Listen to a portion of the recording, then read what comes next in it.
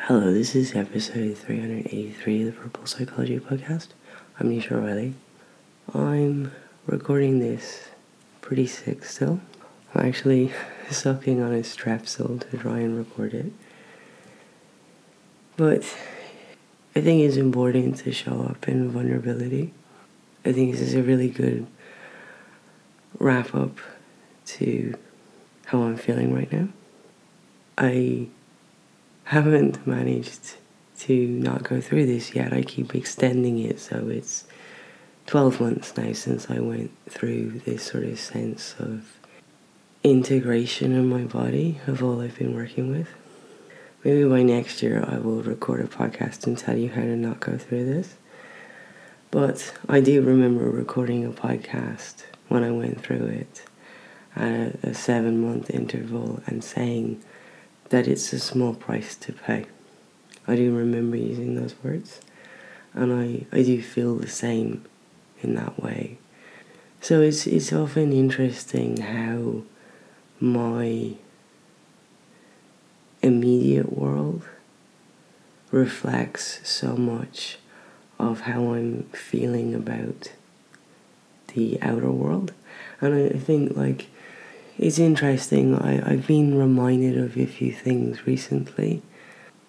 I've been reminded again of how strong my internal world was, and how when I wrote the first book it was all about the fact that when I went into the outer world, particularly school initially, nothing met that or matched that. And that was when the challenges began. And there was still an incredible strength within me. And, recently I've been reminded that my 7-year-old self was an awful lot stronger than myself now. I feel 40 years on. And the reason for that is it's not that has changed. What's changed is that you have a view of yourself, and my view of myself when I was 7, even when I was being terrorized by a teacher in school, and every time I go through these loops I end up with this injury in my back, where at 6 she used to thump me so hard it sounded like she was thumping on a basketball. And that's interestingly the place where this always begins in my body. Then there was this really pivotal point when I was 7, when I was completely illiterate in the class. I couldn't read or write at all. And one person was willing to help me. And she put me on a table on my own, with about 2 meters distance to everybody. Well, that's what it felt like as a small child. Like it was like being put on an island so that no one could engage with me or support me or help me. And the real irony is that the person married one of my distant relations, and I ended up interviewing her daughter years later, who also was dyslexic, and that teacher ended up becoming everything she needed to be to support her own daughter, even though she couldn't support me at 7. But the things that have broken me over the years are, particularly over the last 15, I was reflecting again on this, the pain I went through in feeling it again with other people was that it was being still done to them when I started my own school. And meeting people who were 4, 5, and 6, and 7, and realizing how small they were, and how vulnerable they were, and just how tiny they were. And it didn't match my image in my head of myself. And the fact that it was still being carried forward and still being done to them, that's what really messed with my head. And that level of seeing that in others, and the impacts of it on them, and the way that they were crushed. I suppose I'm surrounded by colouring on my desk because that's one of the only things I felt capable of doing in the last week. One of the other things I always find myself doing at times when I'm vulnerable, is going back to reading Fanny Flagg books. That was who got me through my 20s. But later, when I had, I suppose, that wasn't enough. Basically, I outgrew it, and I enjoy going back to it now still. But it doesn't resonate anymore in the way that it did in my 20s, and I began to find that inward voice and that strength. I began to hear that in black voices, especially the voices of black women. That was what spoke to me, to sort of counteract how I was feeling in the brokenness of the pain that still existed in other people. And that's taken me on a whole journey. And it's an interesting journey because I began to realize when I started to really speak about it then that the next problem was there's something else that Alice Walker in particular has really kind of translated for me, almost this sense that people can't hear you. They hear you from a different place when they're healed. And the reaction to her work and her journey in understanding that for herself, and that has really, really helped me, especially as I began to write and began to put out more work that was challenging to people, and the place that they received it from that wasn't healed. And I know for myself that a big part of this integration I go through in myself is that lack of receiving of my work from other people and what they do with it. That is part of this process that I go through. And even like I sent a message many months ago to someone about what was taking place in the world. I think it's a very difficult time to be Jewish this week. It's a very big festival for people. Whatever your feelings on right or wrong at the moment, it's a time where you have memories. You expect certain family members to be present. You expect to be going through certain traditions. Those traditions are now going through in fear because all we have built is anti-Semitism. And it's a very difficult time. It's a very poignant time. And I had a message back because my message wasn't received, wasn't read, wasn't opened, and it wasn't received until yesterday. And it was a very, very beautiful response. It was a very beautiful response in the full seeing of me. So that's what I mean. Those moments really matter, and I'm not surprised that hasn't happened until now, till we have both gone through a lot. This journey took me to a space, and I felt incredibly failed by this space over the last 3 years. It's been a very interesting journey. I don't like to speak from that place or to react from that place or to make it about myself. And so I've been grappling with all of that. But I ended up in this space basically to have the solace that I have from black voices and black writers. That speak to parts of me, that 7-year-old part of me that wasn't broken and was resilient. And interestingly, it's a black voice again that has reminded me of that place. I'll put a link in the description to a book that I've been listening to. I think it's really worth as an audiobook experience, and it's by Gina Breedlove. I hope I've read that right.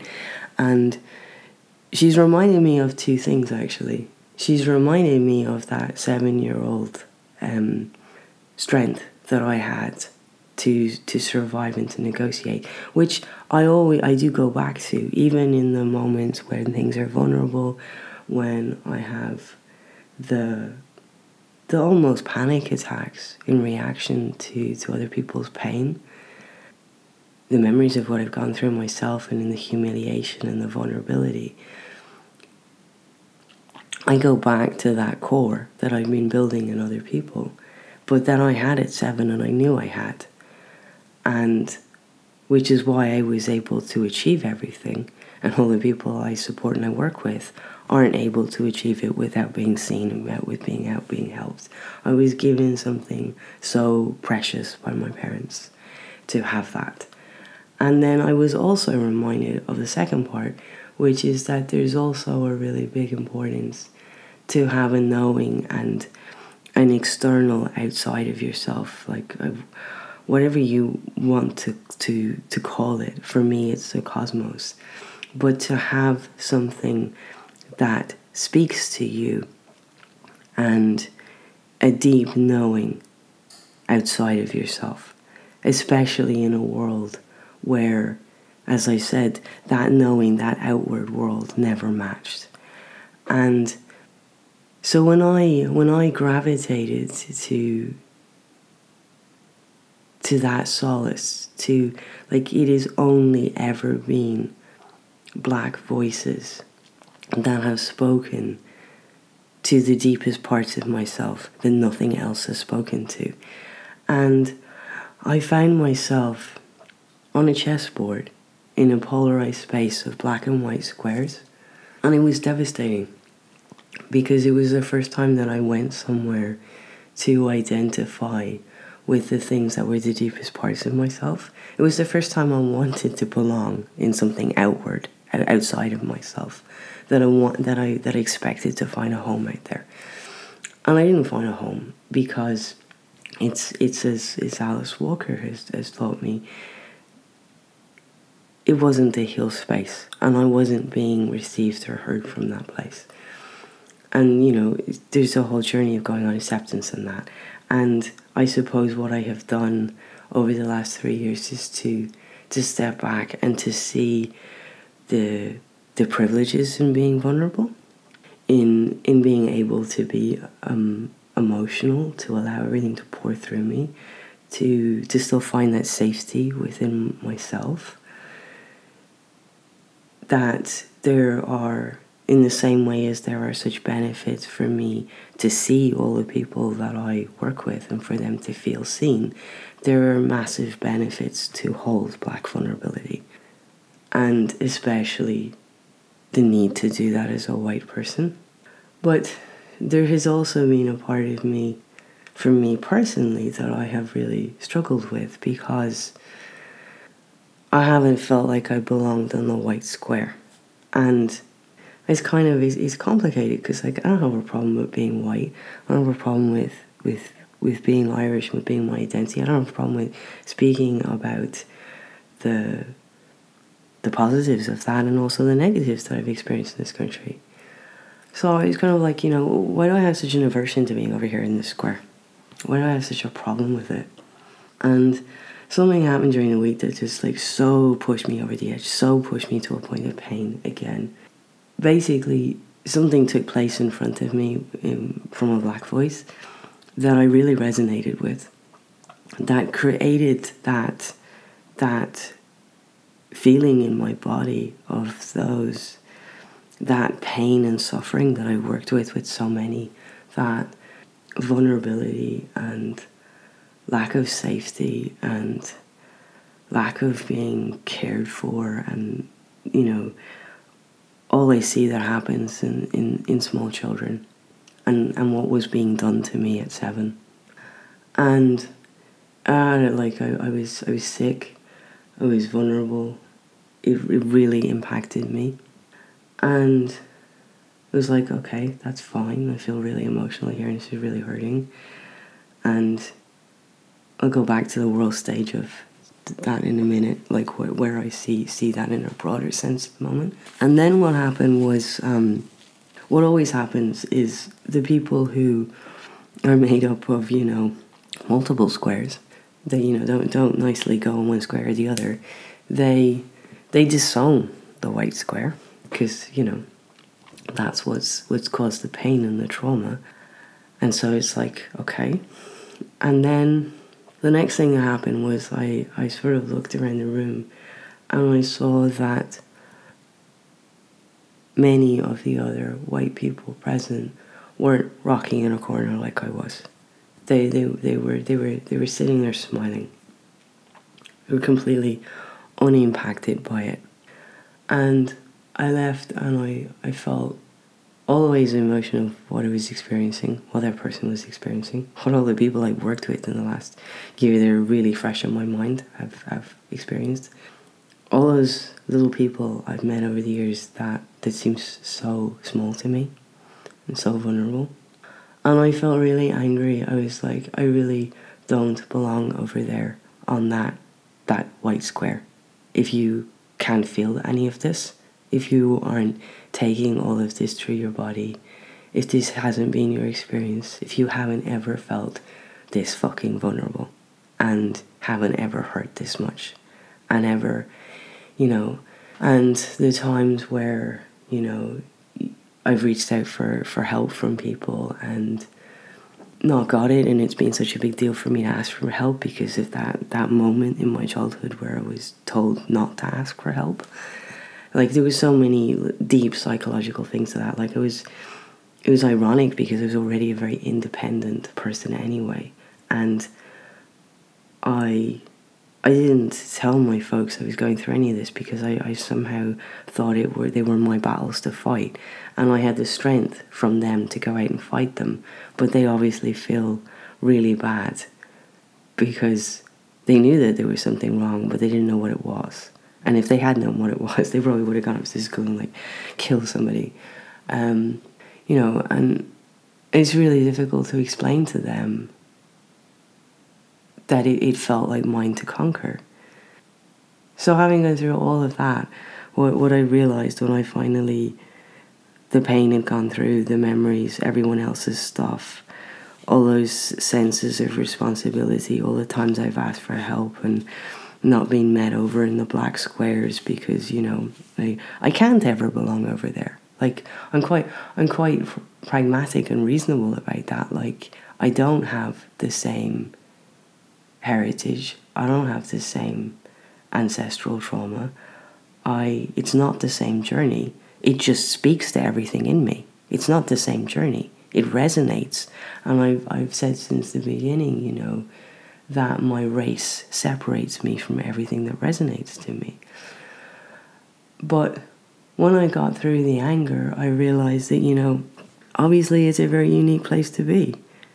Obviously there are not that many white people in the world truly feeling the pain and the vulnerability that is created in other races. And that I need to do something constructive with this, which is why I'm recording all of this. And, if we want a complete depiction of an act out of trauma that is not being healed at the moment, it's what's taking place in Gaza. There was a horrendous trauma endured by Jewish people, and it's some of it's direct and some of it's indirect. There's guilt in that for the people who survived. There's guilt for the people who had the privilege of escaping. There's so much in there, and everything that is taking place on our world stage right now, in every way, is people having either not experienced that level of pain and being willing to inflict it on others, having so much face to save, like in terms of world politics. There are a couple of key colonial white supremacist powers here who have never felt. They haven't ever been outside of their own square in any way. They've never taken this all through their body and taken other people's experiences through their body. They haven't wrestled since they were a young child with the system and what's expected of them and what happens when you can't do the white thing in school. Or if they have gone through that, they replace it with power and money. Like most people, in order to get over literacy challenges, do so by gaining a position of power and wealth, and having this chasm that they feel inside. But at no point are they really feeling that. And so for me, like it really quantifies to me in a really big integrated experience why I can't do the black and white chessboards and why we can't do them in the world. And having that level of bullying, pain, horror, suffering acted out on our stage is bringing people to a really, really difficult place. And I'm worried about it because we're going into a moment of stillness in terms of the energy of the planets at the moment. That is combined with a time of everyone's memories and traditions for the different religious faiths and the expectation of family, the huge loss of family, the huge loss of people from our lives in all sorts of different ways, even on the after the pandemic, the levels of grief there. Without the wars. And we have such violence being acted out. Like we've seen moments of it this week, like we've seen it take place on a football pitch. And so like there's this awful cocktail taking place. And somewhere in all of that, if people could simply actually step off their own squares and really feel, and that I couldn't look around a room and see people still smiling at the end of something. If it had really gone through them, if they had been really present and they had had the same experiences and they had met other very vulnerable people with all sorts of experiences and really taken those through, the world would be so different. We couldn't possibly act out what we're acting out right now. It couldn't take place. And so I've reached a kind of an acceptance in not being able to do the black and white boards, knowing where I don't want to belong in certain places, in being very grateful for that book, for it reminding me of what I was truly like at 7, not what everyone has conjectured onto me. I had a great deal of strength then, and resilience and courage. I'm grateful for being reminded of the importance of staying in alignment with my own truth and that greater voice outside of myself in a world that I don't fit in, and I've never fitted in. But I suppose as I have matured, what I have realized is I don't want to fit in it. Like, the belonging in it comes at too great a cost. And so I'm happy not to belong on that white square. I'm happy to levitate somewhere else if it means that I'm feeling something and I can take that forward to others. And we can stop acting out this level of pain. And also to realize the importance of having stepped back and realizing the acceptance that maybe a space is not your space in that way, and the importance of you showing up and actually holding other people's vulnerability, even when it hurts, even when you don't feel seen, when you don't feel like there's a place for you, when there's continual failure to see you in the same way as there's failure to see all of the students I work with. But for you to be able to rise above all of that and to see the benefits in just showing up for other people and showing up for their vulnerability. So yes, it's been a big journey. It's by nowhere complete. well, maybe I see maybe what I have to offer the world.